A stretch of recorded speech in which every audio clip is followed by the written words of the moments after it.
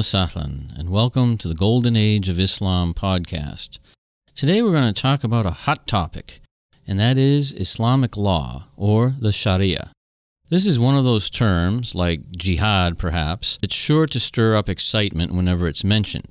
You can go on the internet or listen to talk radio and find out about all kinds of politicians in America who supposedly have secret plans to impose the Sharia in Wisconsin or Houston or someplace else.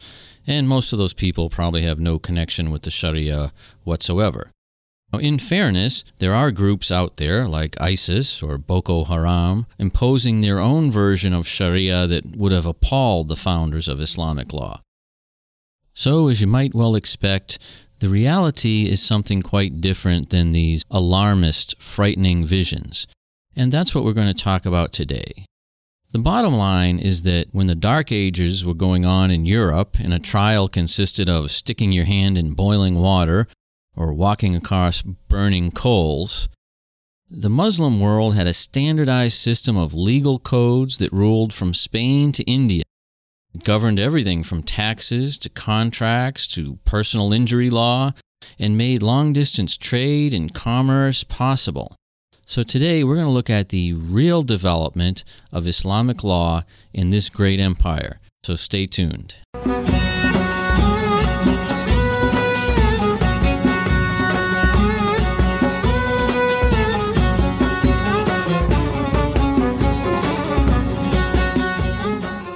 Hello and welcome back. Well, to discuss the subject of Islamic law, we should start off by noting that it really fills a unique function in Islam. That is to say, there is no real equivalent in Christianity, for example. Now, if you've been following this podcast, you know what the reason is going to be. It's my favorite point to bring up, and that is that Islam began as a state, as a government, as a society, as a religion, and it grew as such. So if you're sick of hearing that point, then I've done my job here. And so this is because Islam, being this comprehensive system, is going to need laws not only for religious functions, yes, but for civil functions, for economic functions, for trade, and they're all going to come under the same umbrella. And so this is why we develop a type of law in Islam that becomes associated with the religion that we don't find, let's say, in Christianity. So just to give you an idea of how this difference plays out, we're going to talk about two groups of people during this golden age of Islam. And the first are the Islamic legal scholars, or jurists. This is a group in Arabic known as the ulama. And that's probably a word worth knowing because you'll see this used in even English history texts. Now, this is sometimes translated as Islamic clergy, but that's not really correct because the Arabic clearly means scholar, and these are people who are experts in the law. They're not people with priestly function. But you can sometimes see why it's translated that way, though, because they fill the role that clergy would fill in the lives of, say, Christians. The other group we're going to talk about are the scientists or the philosophers. We talked a lot about them in the previous episode. And remember, they worked in both areas, science and philosophy. These are people like Al-Kindi, Al-Farabi, Ibn Sina, and so forth. Now, the domain of the ulama, the Islamic jurists, basically we could say it covered all areas of action. These are things that you either had to do or refrain from doing. So, therefore, Islamic laws of all kinds, yes, religious laws like blasphemy, how to pray, how to fast, and what is clean and what is not clean, but then also civil law, trade, contracts, property disputes, criminal law. All of that falls under the ulama. On the other side, we could say that the philosophers dealt with realms of ideas. So yes, physics, chemistry, astronomy, optics, and so forth, but also ethics, philosophy, theology. Now, this is a different distinction than what we have in the West, for example. We would tend to divide things into the religious and the secular. So rules about religious practices like prayer and issues about theological questions, the nature of God and so forth, all of that would fall under the clergy. Science would be separate. That would fall under the scientists. In civil law, criminal law, this belonged to the government, which was neither one of those two groups. But remember again, Islam never has this religious secular divide. It's one community, one state with one leader. And so the duties are broken down by function. We have the rules people and the idea people, so to speak. I mean, that's a gross oversimplification, but you get the idea. Now, of course, there's going to be overlap between these two groups because the ideas that the philosophers come up with are going to have an effect on Islamic law. And in fact, a lot of great minds worked in both areas. But nonetheless, there is a divide between them, and we're going to see a conflict develop between these two groups. And this becomes much bigger than any differences within these groups.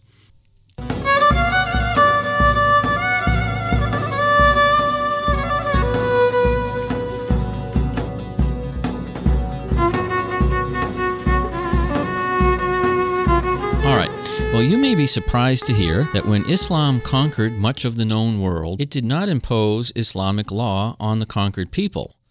And that's a bit surprising because today we tend to think that the defining feature of an Islamic state is following Islamic law. And quite frankly, hardliner, Islamist, fundamentalists, this is what they insist on as the definition of an Islamic state or an Islamic polity, is that it follows, of course, their version of Islamic law. And one of the first things radical groups like ISIS do is impose their version of Islamic law.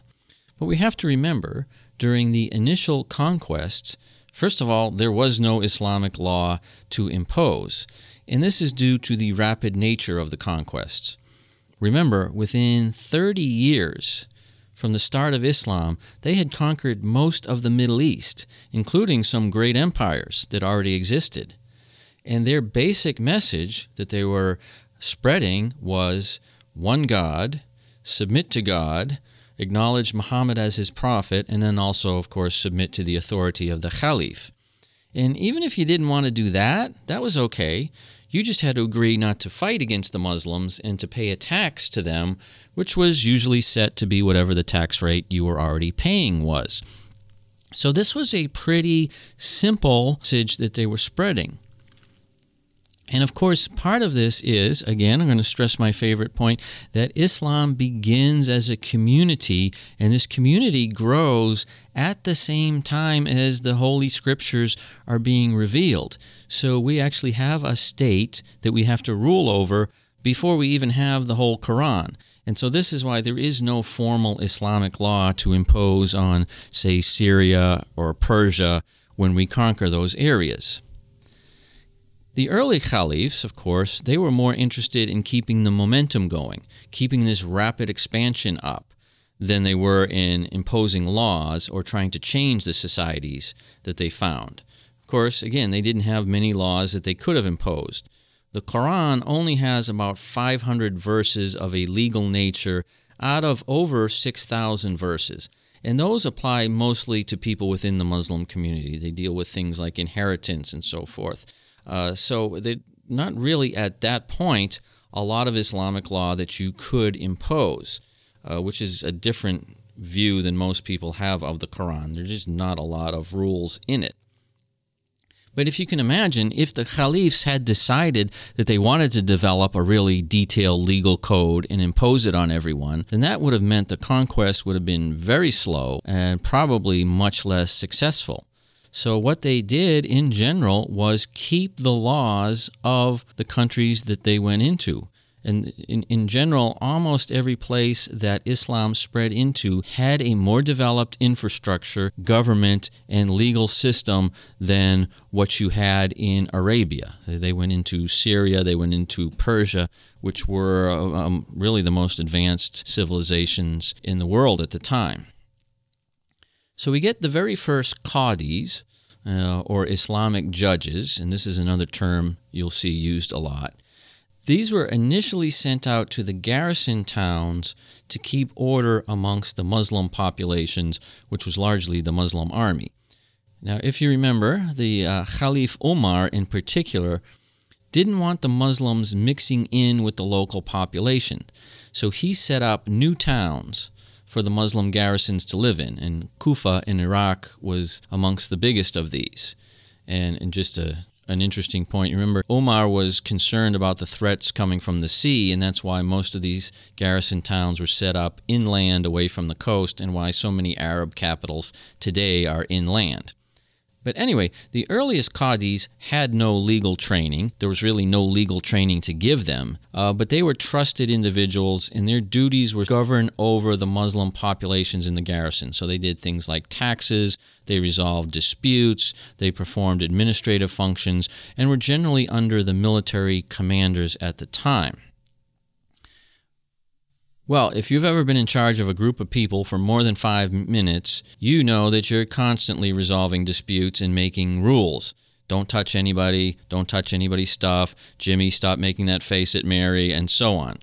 So the number of situations that the qadis had to deal with expanded exponentially. And just because the Muslims were in garrisons, they weren't locked up and prohibited from interacting with the population. There was a lot of interaction. There was a lot of trade. They were intermarrying with the local population, and this is how Islam eventually spread. But it's interesting that we always note when we talk about Islamic history, we make a big issue out of the fact that the Islamic Empire allowed Jews and Christians to live in their own communities with their own laws and courts. But this was not just a special concession that was given to them. This really started out as the way the entire state was run. Pretty much everybody was allowed to keep the legal systems that they already had. And as the population began to convert to Islam more and more, and some of the big cities that were outside the garrisons, places like Alexandria in Egypt, eventually became Muslim, Islamic law spread to all of those, but the pockets of non-Muslims still kept their independent courts and independent legal systems. But the idea, again, is this was not a special rule for them. This was really the leftover from the way it was for everybody. And if we ask, well, why did they do that? This seems like an unusual thing to do in this era and time. Again, it goes back to the idea that the early Muslims didn't believe that they were imposing a new religion on people, like, hey, you have to abandon Christianity and join Islam, but that they were going out to fellow believers and correcting some of the ways that they had gone off track, some of the mistakes that they had. So it wasn't an idea that we have to completely remodel this entire civilization.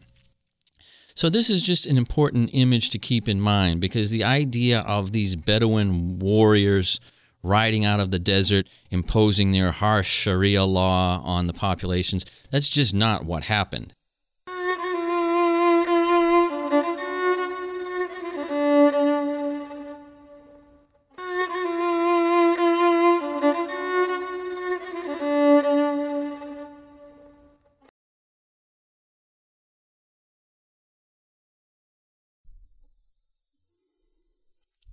Okay, at this point, to continue our discussion of the history of Islamic law, we have to divide the Islamic legal world into two groups. And you notice we're doing a lot of that here, but we have to keep these two straight.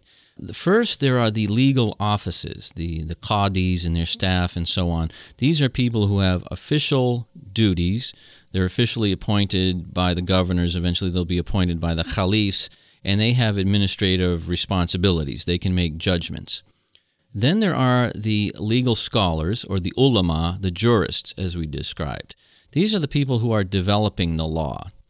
Now, these qadis are initially sent out with very little guidance. Basically, their character and their good judgment is all they have. But back in the major cities of the empire, the scholars are developing the legal guidelines that would go out to them. This is very different than the image we have of law in our society, or really any modern society. The key here is that Islamic law is not being created from the top down. We don't have the caliph and his advisors drafting a constitution and then sending out the laws. And so it's somewhat different than what we have today. Let's say we have, of course, a lot of judges out there in our legal system, and then we have legal schools, Harvard Law School, Yale Law School. But what they're studying are laws that are passed by the legislative branch, by Congress. And even in a dictatorship, they're studying laws that are being passed by the ruler. This is a very different situation in Islam because we have the qadis being sent out, and we have Islamic law being developed in essentially these, what are going to turn into legal schools, but they're pretty much independent. Now, of course, some of them will get the favor of the caliphs, and their laws will eventually become adopted by the caliphs as the official law.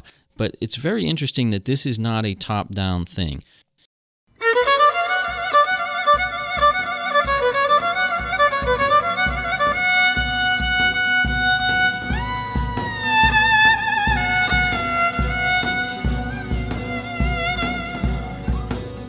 So when we want to talk about the development of Islamic law, we talk about schools of Islamic law.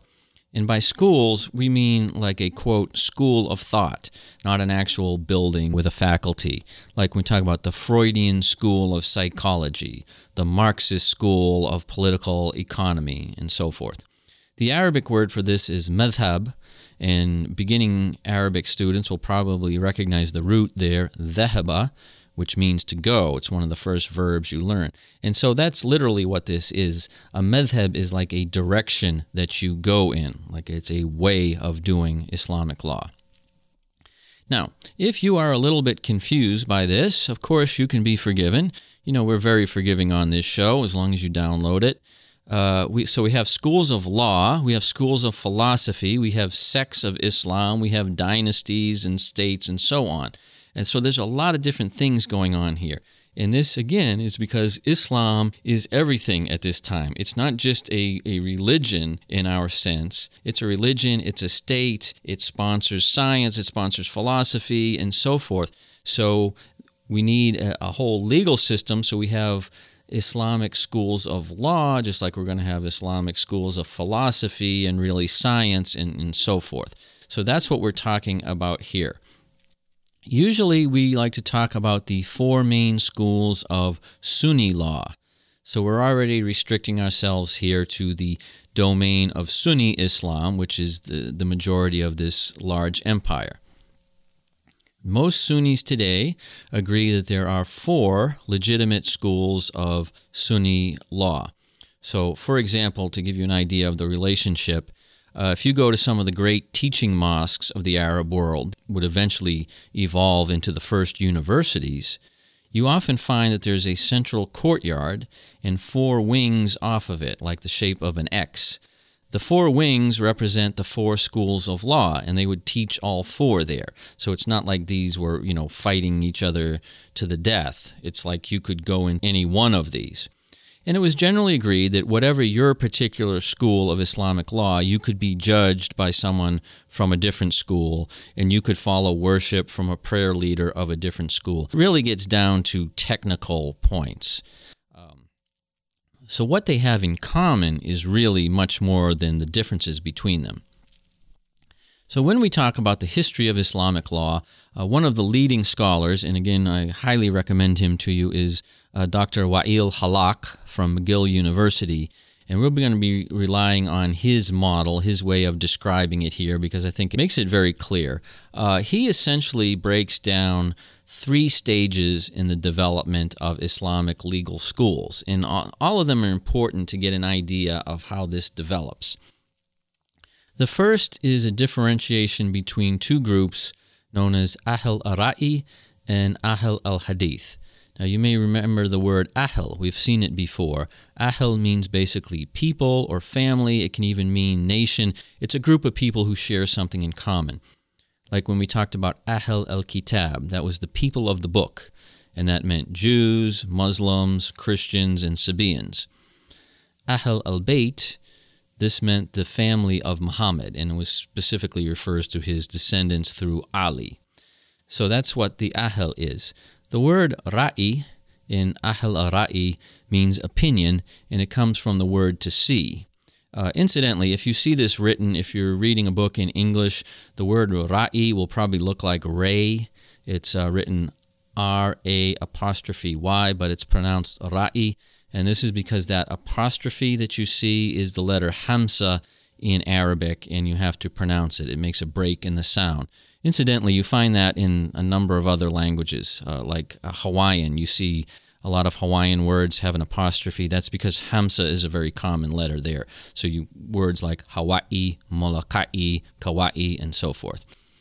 Anyway, Ahl al-Ra'i, as it sounds, means the people of opinion. Ahl al-Hadith, as you can recognize from our previous episode on the Hadith, refers to the recorded sayings of the Prophet. Okay, and so these are two different directions on basically developing Islamic law. Well, Ahl al-Ra'i is associated with the city of Kufa in Iraq, and Ahl al-Hadith is associated with Medina. And these, of course, were the two big cities of early Islam. And that's where all types of scholarship were going on. Well, the names tell you a bit about the difference, but it's generally believed that since the earliest Muslim community began in Medina, and Medina continued to be really the center, that was the capital, and so that's where Hadith was being first developed and codified. That's why Hadith became more important in Medina. Kufa, of course, in Iraq, is a significant distance away, and so it's believed in the early days they just didn't have access to as much hadith as Medina did, and so that's why they relied more upon opinion.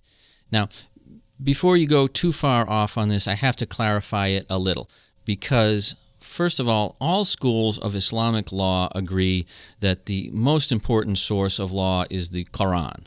Okay, so that trumps everything. And then the second source of law for all schools of Islamic law is the Sunnah of the Prophet. But remember, at this time, in the first century of Islam, the Hadith is still being discovered, it's being evaluated, and gradually being recorded at the same time as they're developing law, because they've got a state that they have to govern, so they have to do this. So the number of Hadith is pretty small. So those first two, we all agree that those are the top two. But what if those don't answer your question? Okay, what's number 3? And this is where the two schools diverge. Ahl al-Ra'i says it's the opinion of the jurist. Now, this is not just a gut feeling, but it means a qualified jurist, meaning someone who knows the Quran very well and someone who knows as much hadith as can be known at that point and makes a judgment based on those. The difference is the Medina school says that the third source is the consensus or the ijma of the community. And they're referring to the community of Medina as far back as you can go. And so they're saying if we don't know exactly what the Prophet did on a particular issue, well, what did his companions do? They would have done something that he would have approved of. If we don't know what they would have done, well, what did the successors do? And so on, and even if we have to carry it up to the present time, which at that point is not very far removed from the initial community, that's what we do. Now this, you'll see, is justified by a very famous hadith in which the Prophet says that my community will never agree on an error. Although this hadith was probably made just to justify the logic of using this idea of the closer someone was to the Prophet, the more likely their interpretation was correct. Now, the difference here really is if you're living in Medina, there's still some old survivors from the previous generation. People are still doing what their predecessors did. So if you live in Medina, you have a better idea of what the Islamic community did. If you're in Kufa, which is a garrison town that was set up, in the desert, you don't have that much to go on, and so you depend more upon the opinion of the jurist. Now, we should be careful what we're talking about here, because when we talk about these sources of Islamic law, it can sound like we're talking about radical differences. We don't mean that, say, the Quran says pray 5 times a day, the Prophet said to pray 4 times, the companion said 3, and the judge says 1. It's nothing like that. What we mean is you need clarification from the sources, and so it's how do you get that clarification? For example, to take a very real example, the Quran definitely says to cut off the hand of a thief, and that's found in 538 for reference. Okay, well that's very clear, but exactly what constitutes theft? As you know, there are a lot of variations on taking somebody's stuff that may or may not be considered stealing. Well, according to a number of hadith, theft is basically defined as occurring when the property moves from one secure location to a secure location of the thief.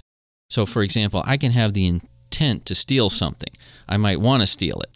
I might even start planning to steal it. I might even go into your house with the intent of stealing it, but let's say for some reason you show up and I'm not able to do it. But if the property never actually moves, the theft hasn't taken place. I mean, I could start to say, pick it up, and then you catch me and I drop it. Well, I haven't stolen it yet. So they say that once I move it from your location to my location, theft has occurred. Okay, so that's the hadith clarifying the Quran. But when you get to a real case, it's going to be even more particular. So let's say a group of people break into a house to steal something, and one member of the group actually picks up the property and takes it out. So does that mean that only the guy who physically moved the property gets his hand cut off and not the rest of them? Well, Ahl al-Ra'i would say common sense says no. Look at the intent of this. They were all involved in it. They all worked to do this, so they all get the same punishment. Now, in Ahl al-Hadith, they would say, well, what did the community do? Well, the community said, you punish all of them. So they're coming to the same conclusion, but it's how you do this.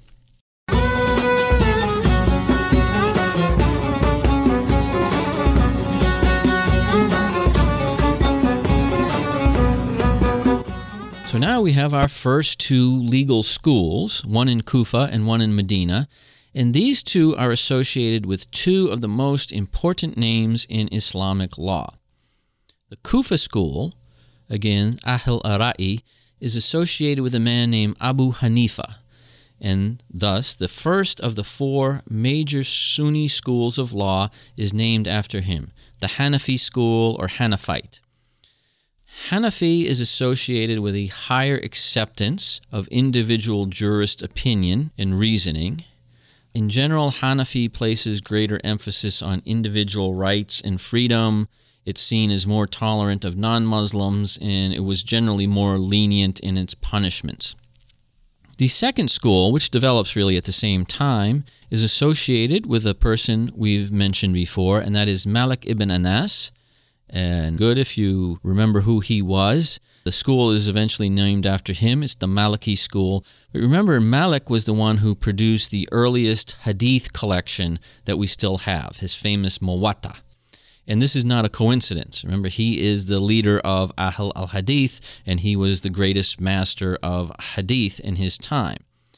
But interestingly, his collection that we talked about, the Muwatta, was not strictly a hadith collection like later ones, Sahih al-Bukhari, for example. But what it actually was a guide for Muslim jurists, and it's organized by legal issues. So all the hadith referring to theft, referring to adultery, and so on. And so this was your guide of how you were to use hadith to judge things.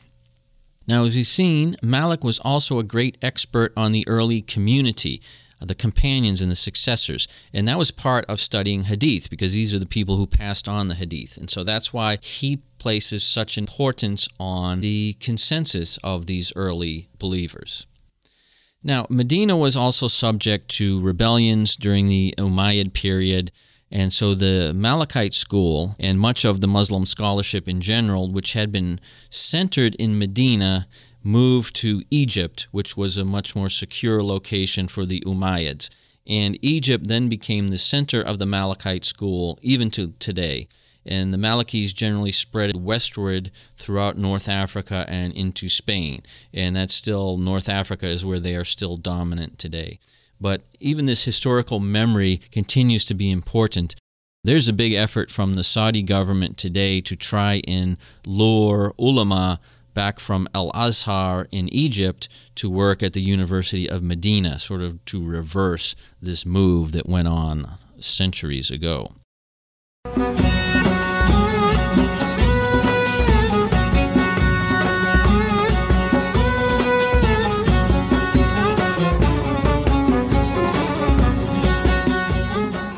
Okay, so the second phase what we call the individual schools of law.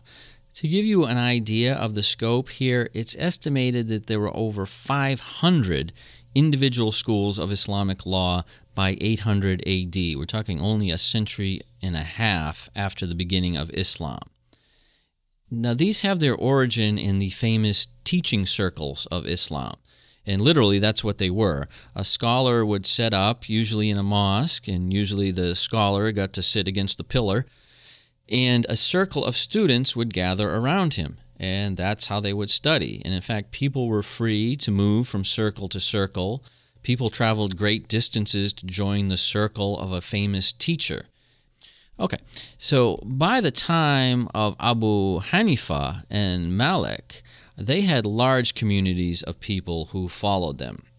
But in mosques all over the Islamic world, there were scholars, respected people, developing Islamic law, teaching it, and so naturally these circles became identified with the teacher and became really the proto-schools of Islamic law.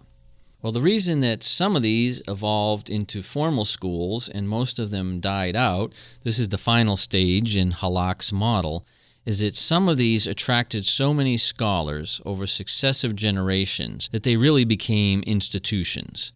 And one interesting point about these formal schools of law is that although they're all named after a person who is the nominal founder, actually most of their doctrine and systems were developed by later scholars. But the key was to attribute everything to an Abu Hanifa or a Malik.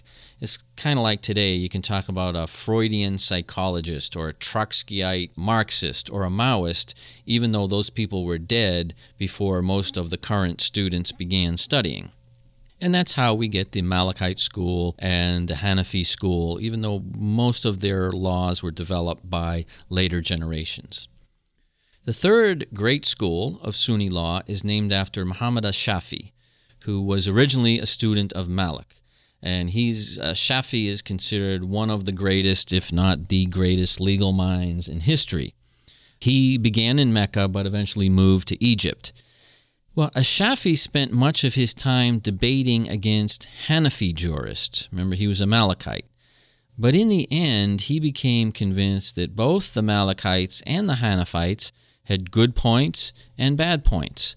And so he is best known for his, quote, great synthesis that he developed to try and reconcile these two positions. He went much further than any of his predecessors in systematizing the methods of legal reasoning.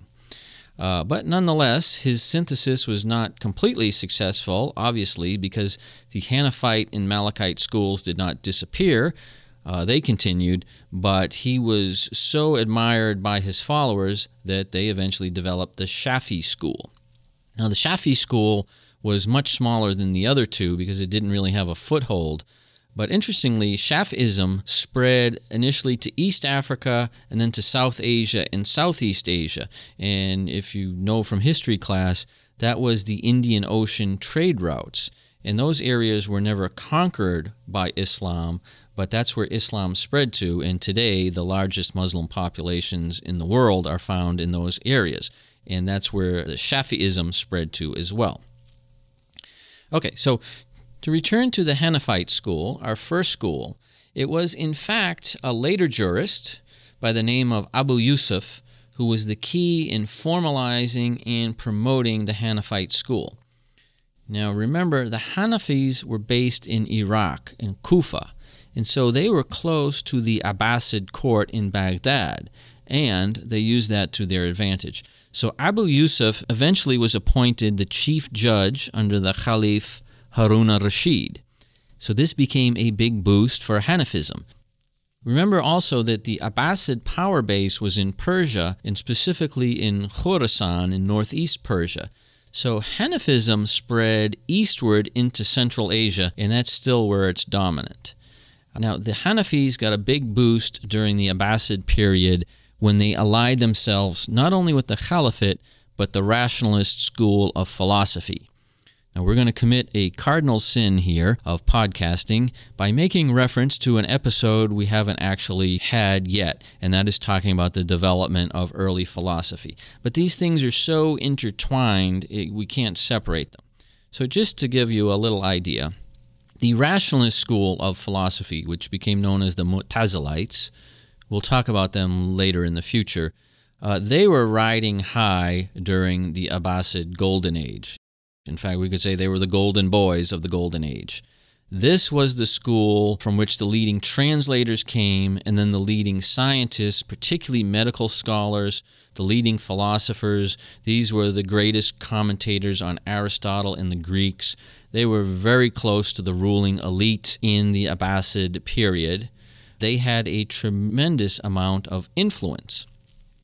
But they allied themselves with the Hanafis, because remember we said amongst the legal schools, the Hanafis were the most favorable to independent reason and opinion.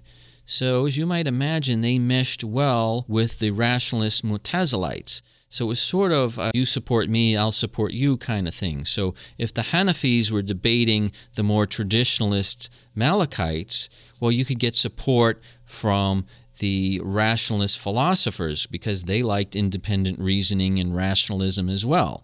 And if the philosophers wanted some justification from legal scholars, well, they could get it from the Hanafis. Well, to put things a little bit more cynically, they made the best of their connections with the caliphs, and they both rose to a very high position. Well, surprisingly, the first inquisition that we have, or doctrinal persecution, was not launched by conservatives against the rationalists, but rather the other way around. And this was the infamous Mihna. And this was launched by the Caliph Ma'mun, who was associated with the peak of Abbasid patronage of scholars. And he actually required all religious scholars and jurists to declare their agreement with the rationalist school of philosophy. Now, we'll discuss the particulars in a future episode, but there were a lot of big issues on things like free will and predestination that these two groups did not get along with. Well, he came out and said, you have to sign up and say you agree with my folks. But it just gives you an idea of how powerful this intellectual trend was at this time. Ma'mun was absolutely enamored with scholarship and intellectual development. He loved the Mu'tazilites, the rationalist philosophers. Therefore, he was in very tight with the Hanafis. And just because these folks are dealing with lofty ideas, it's sort of like college campuses today. There was a lot of politicking going on. There was a lot of money to be had, a lot of support, and a lot of influence, and it got pretty nasty. So people were actually imprisoned and tortured if they refused to accept this rationalist ideology. Now, surprisingly, this actually backfired.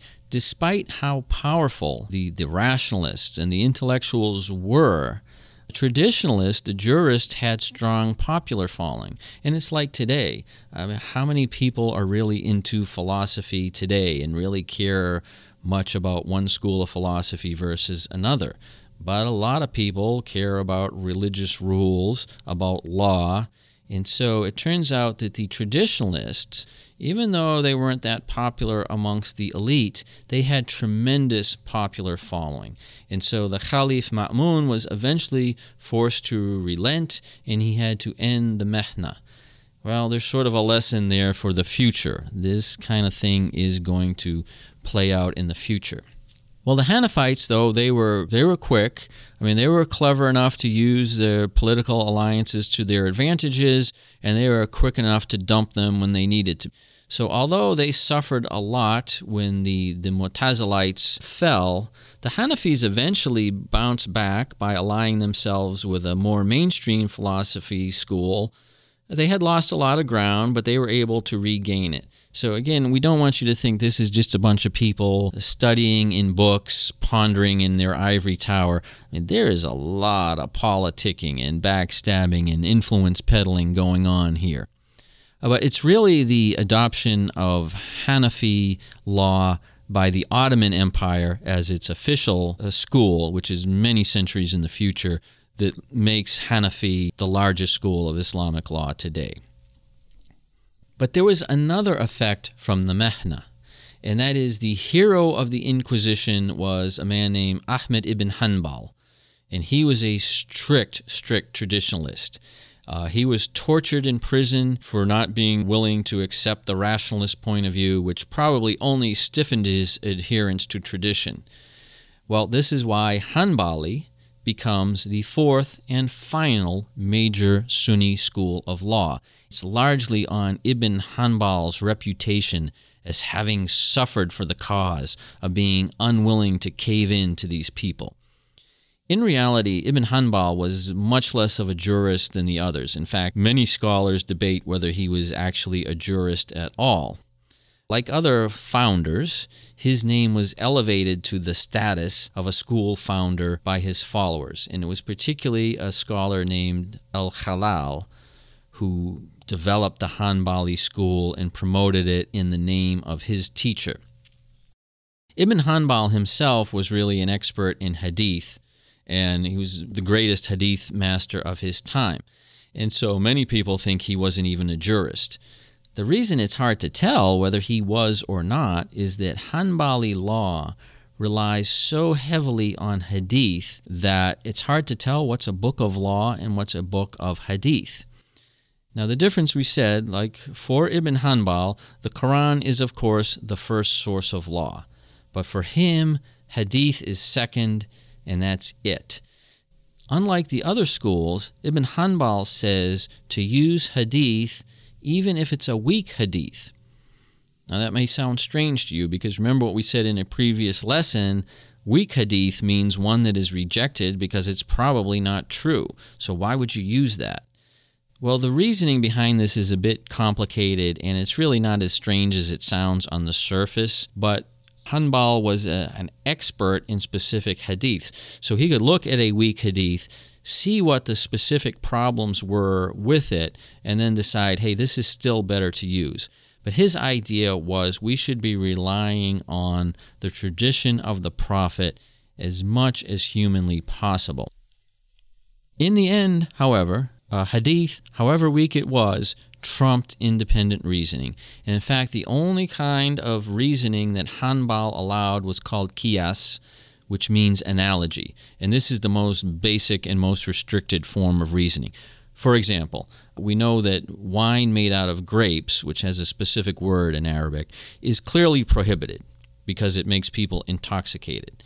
But you can make wine out of a lot of other things, and particularly date wine was made in the Middle East. That's not mentioned specifically by name. But the analogy is, getting drunk on date wine is not any different than getting drunk on grape wine, which is prohibited. So analogy says that, that's prohibited as well. So as you might expect, Hanbali is seen as the most strict, the most conservative form of Islamic law.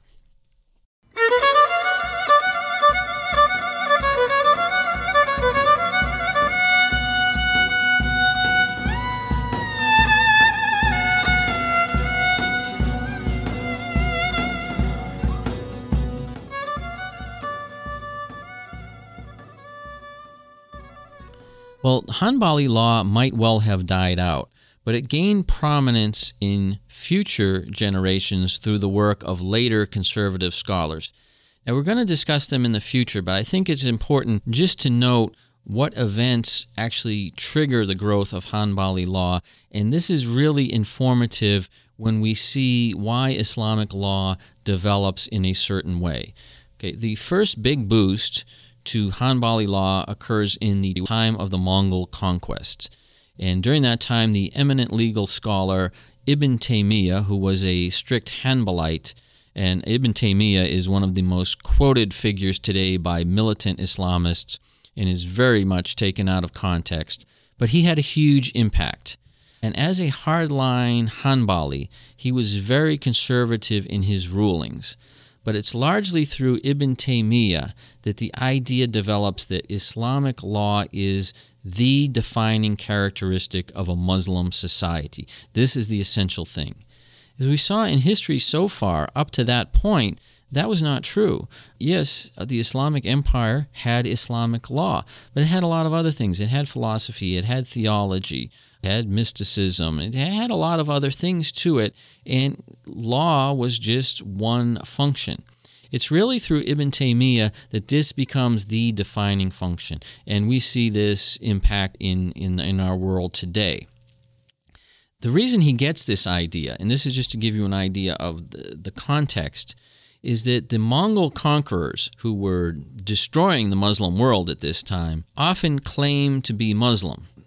Genghis Khan, for example, he also claimed to be the Antichrist when he attacked Europe in order to scare the Christians. Now, later Muslim generations did indeed convert to Islam, but during the initial conquest, this was not true at all. They were just saying this to deter the Muslims from fighting against them. Well, Ibn Taymiyyah ruled that it was legal to fight against the Mongols when they were invading, no matter what they claimed, and the reason was they did not follow Islamic law. And in fact, if you went to their camps, they had their own pagan religious law that was completely different, and that's what they adhered to. Well, this concept, over the centuries, morphs into the idea that any leader who does not follow Islamic law to your satisfaction or the way you interpret it is fair game to be killed. I mean, this was the logic that the assassins who killed President Sadat of Egypt used. It's not what Ibn Taymiyyah was referring to, and this interpretation of it is rejected by all mainstream jurists, but this is the favorite of jihadists and terrorists. Okay, the second boost to Hanbali Islam comes in the 1700s, when a very strict religious leader of the Hanbali school, a man named Muhammad ibn Abdul Wahhab, developed a very strict version of this, which has later become known after him as Wahhabism. He allied himself with a tribal leader from Central Arabia named Muhammad ibn As-Saud, and of course they created the Kingdom of Saudi Arabia, which is this alliance between the two. And to this day, the Wahhabi version of Hanbali law remains the official doctrine, although Saudis reject this name of Wahhabism. They just call it Hanbali law. But through Saudi efforts, this version of Hanbali law has been spread to other parts of the world. But during the Abbasid Golden Age, Hanbali was still a small legal school, and even though the Mihna had failed, it only slightly dented the influence of the scientific and philosophical rationalists. They continued to hold great power, but what we've seen is that the traditionalists of Islamic law could hold great power as well. And this balance of power between them would shift. It would go one way or another based on different caliphs, based on different threats. But it's certainly when the Mongol conquest come that the Islamic legal scholars, the ulama, rise to become the major force in this empire, and one could argue that's the way it is today. And so the key for us here is not to make an overall stereotypical judgment on Islam and say, well, it's very law-based or it's very conservative, or to go the other way and say that, Islam just loves science and philosophy. The reality is both of these factors, the conservative and the liberal rationalist trend, exist. Of course, they're going to exist in a society this huge. They continue to vie for power, but it's important for us to look at the sort of events and factors, these external shocks and threats that really push the empire more towards the traditionalist, strict, legal side, and the philosophical side begins to decline. And that's what we're going to look at in the future. But I hope we've given you some picture of the development of Islamic law. We will continue to hear these concepts and names in the future. Again, thank you once again for your kind attention. We appreciate all your positive comments, and we look forward to seeing you again in the future. Thank you very much. Shukran jazilan wa ma salama.